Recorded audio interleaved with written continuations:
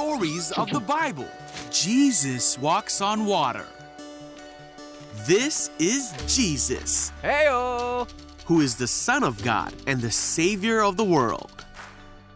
While Jesus was on earth, he taught everyone about God's love and healed people from their sickness. He did many miracles like calming storms and even raised people from the dead. Wahoo! Great crowds followed Jesus wherever he went. One day after Jesus had done a great miracle, he sent the disciples in a boat across the lake while he stayed and sent the people home. See ya! Hey, Jesus. After sending them home, Jesus went up into the hills by himself to pray. Meanwhile, the disciples were in trouble far away from land, for a strong wind had risen, and they were fighting heavy waves.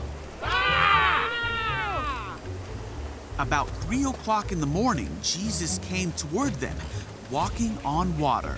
When the disciples saw him walking on the water, they were terrified. In their fear, they cried out, "It's a ghost!" Hold on there. But Jesus spoke to them at once. "Don't be afraid," he said. "Take courage. I am here." Then Peter called to him, "Lord, if it's really you, tell me to come to you walking on the water." So Jesus said, "Yes, come." So Peter went over the side of the boat Whoa! You're awesome!